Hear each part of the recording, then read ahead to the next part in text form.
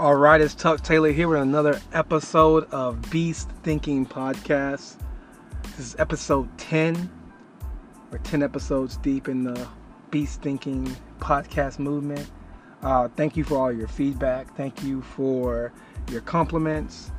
We're here to help you engineer your brain for success. I am solo on this mission today. My buddy Chris McCain is in Dallas. Busy doing what he does in the tech world. I thought we were a little overdue for an episode, and there's some cool stuff that I want to discuss today. Today's topic is going to be subconscious reconstruction. So how to reconstruct the subconscious mind. So before we dig into how to reconstruct your subconscious mind, we first need to lay down the foundation of why one would want to reconstruct the subconscious mind. So if you don't know, the subconscious mind makes up for 95% of who we are. These are the things that we do without using a lot of analytical thought. This is when we drive and we just pop up at our house, don't really remember the route. This is when we tie our shoe. This is when we just do things that don't require a lot of conscious thought. This is the way we act, the way we think. These are some of our emotions. Some of our emotions are subconscious. And there's a duality to this. So, of course, tying your shoe, driving, these are things that we want to automate. We don't want to have to consciously tie our shoe every day and have to think about the steps to actually tying the shoe. On the negative end, there are some things that we do subconsciously that are bad, that are a detriment to our evolution, that are keeping us back from being that person that we truly know that we can be. And so these are some behaviors that we want to eradicate. Also, there's some things that we want to program into our subconscious so that we don't have to consciously give thought to the things that are making us better every day, kind of programming ourselves to become our higher self. And so that's why someone will want to make change. Either you have a behavior that you don't like, that you want to eradicate, or that you're trying to develop a new habit, a new way of life that is easy for you to seamlessly do every single day, that's going to help you evolve into that higher self, to that best version of yourself. So that's the foundation of why someone would want to reconstruct their subconscious mind, to just get change. Now let's move on and talk about how to reconstruct your subconscious mind. And so really, I've done a lot of research and consulted with a lot of people. There's really only two ways. The first way is through repetition. So of course, even using that tying your shoe example that I used before, the first time you tied your shoe was more of a conscious act.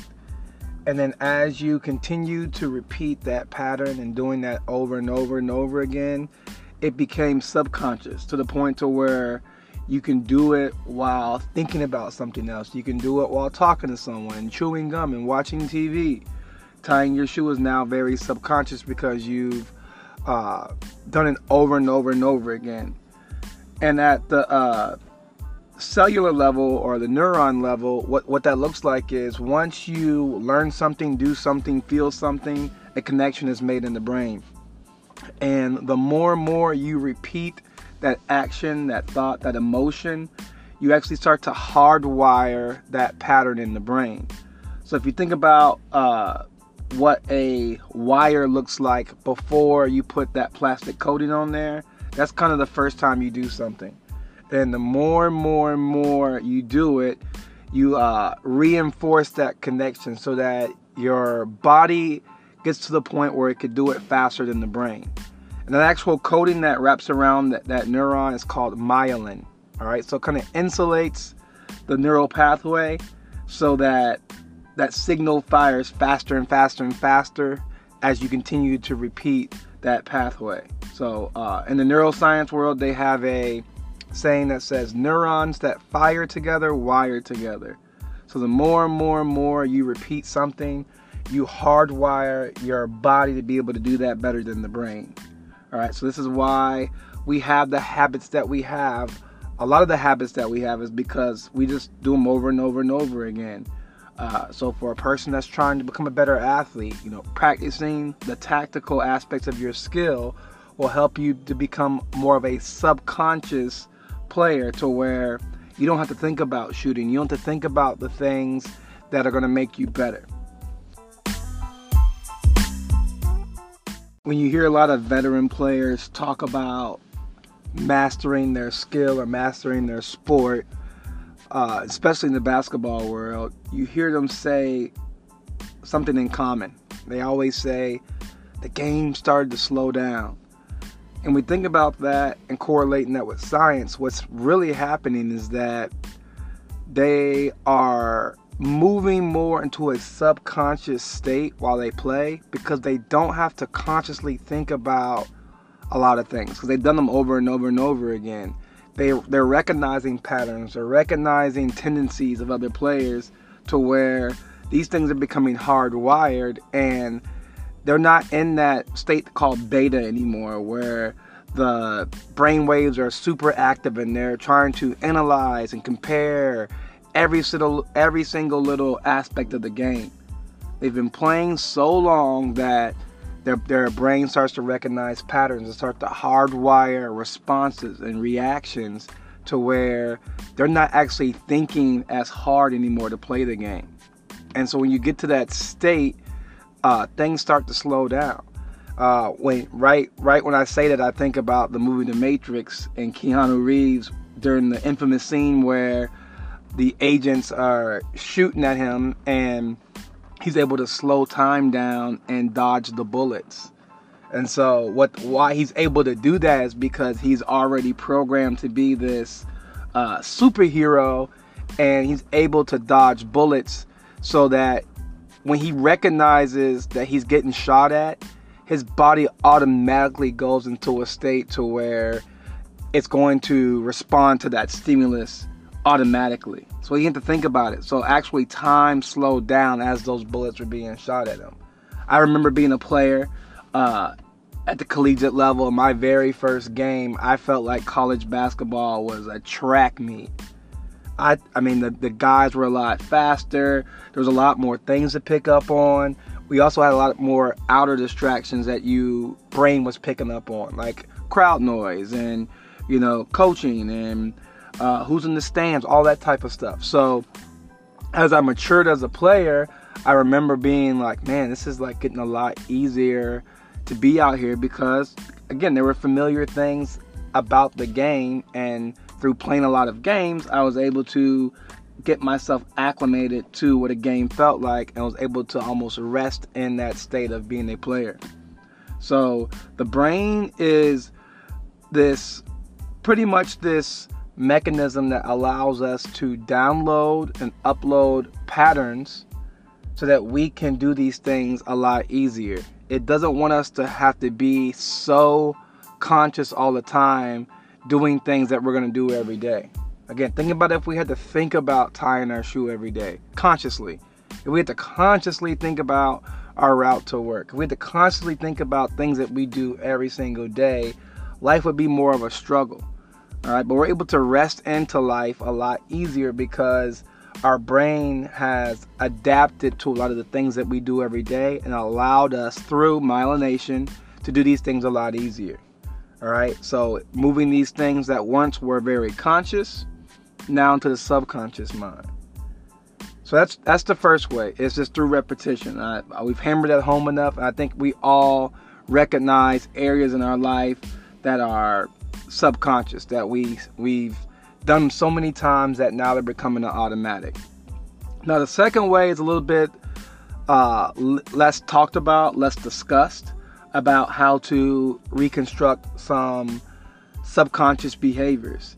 And so the first thing that you have to realize, and again, this is all proven through science, is that from age 0 to 6, your brain waves are at a very slow level called theta. And in this state called theta, your mind is very creative. Your mind is very receptive to anything presented to you. And so at the theta level, You know, you take a 5-year-old and you tell them that there's this big fat guy that lives at the North Pole that's jolly.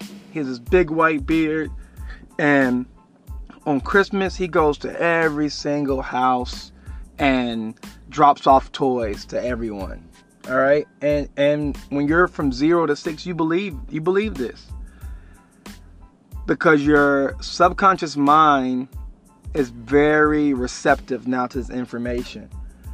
You're not going to be analytical. You don't have a high amount of beta waves going on in your brain, so you're not going to be like, this is not right. How can one person give toys to everyone? So that's why we believe in those things like Santa Claus, the Easter Bunny, the Tooth Fairy.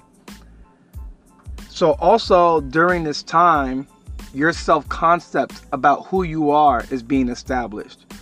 When you take your first jump shot in your little league game and you make it, your parents are like, oh, great job, Tommy, you're so good. And so now your concept, because you're receptive to anything that's presented to you, is that you're a good basketball player, or you're a good baseball player, or you're smart. And on the flip side, you know, anything presented to you on the negative becomes your self-concept as well. So you trip and fall. Oh yeah, he's so clumsy. Or you get a bad grade. Yeah, he's really not that good at math. And so now this becomes your concept of self. This becomes your narrative because you have nothing to compare it to. Your parents and your surroundings and your environment are literally creating your concept of who you are. And your thoughts, actions, and emotions are just the outspringing of your concept of self. How you act is based off of who you think you are. How you speak is based off of who you think you are. How you think is based off of who you think you are. And again, most of that script, most of that concept was developed and written from age 0 to 6, when your brain waves were slow in that theta, and you were very receptive. You were very creative at that state.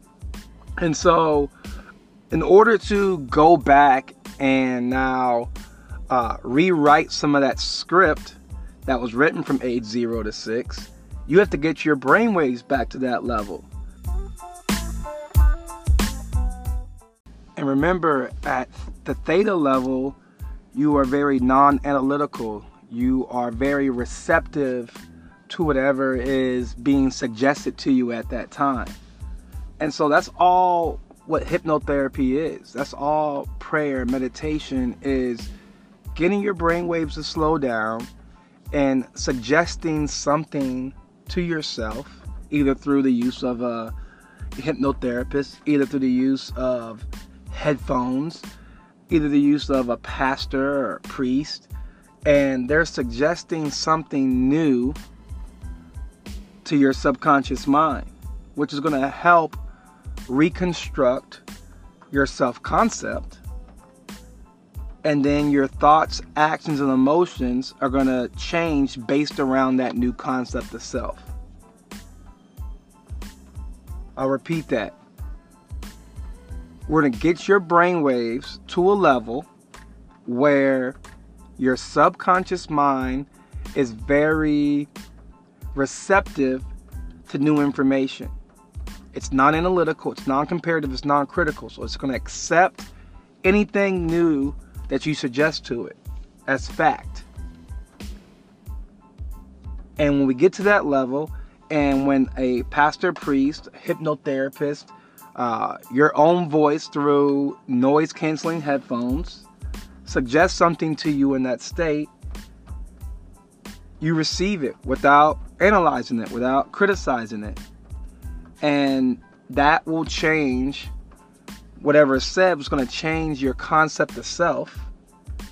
And as you emerge out of this theta state, you have a new concept of self. And now your thoughts, actions, and emotions will all now be based around this new concept of self. Where a lot of people try to use that conscious and freedom of choice and freedom of will, and they think that change is this very hard, arduous process. there's a lot easier method to do that, and that's through hypnotherapy, prayer, meditation, whatever you want to call it. I don't want to step on religious toes or anything with this podcast, but I want you to understand your biology. I want you to understand your brain waves. I want you to be able to understand the way you receive information. All right? And again, when we're in theta, when we're in, levels of alpha, we don't criticize, we don't compare. We receive information as is. All right? And so when we talk about changing self and, killing old habits and starting new habits, those habits were established in theta. Those habits were based around our concept of self.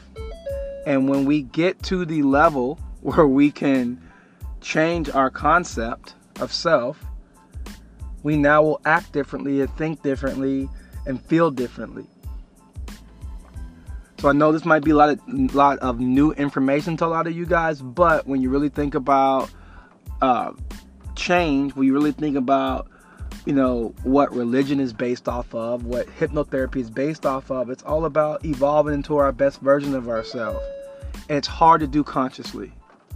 It's hard to do at that beta level where we're criticizing. It's hard to tell a person that's overweight while they're in beta that, hey, you're fit. You love to work out. You love eating healthy food. Because they're going to look in the mirror and their prefrontal cortex is going to fire off and it's going to say, no, I don't. I love chicken wings. I have love handles. Look at that. And it's going to be hard for them to receive that new concept of self.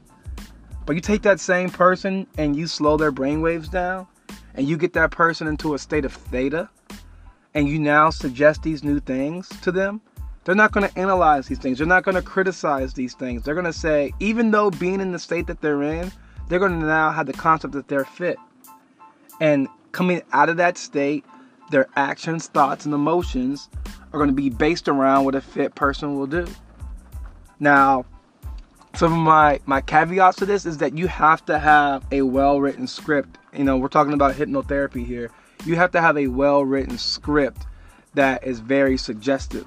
All right. When we're talking about weight loss, when we're talking about confidence, that script has to be written very strategically to where there's no negative terms in there, because your brain doesn't think in don'ts and can'ts. So it's not like I don't.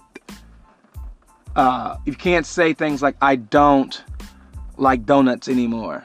Your brain just hears donuts. All right. So when you're writing that script, it has to be, I am a person that loves fitness. I love eating healthy, rich, tasting foods. I love the feeling I get after I finish working out. I love my body. I love interacting with people and looking them right in the eye and really seeing how I can change and impact people. Those are the things that you have to say while you're writing that script, because you don't want to trigger your brain into any kind of negative thought under that state. And I highly suggest, you either get with someone that's well versed in this, like a hypnotherapist, or read a book about hypnotherapy.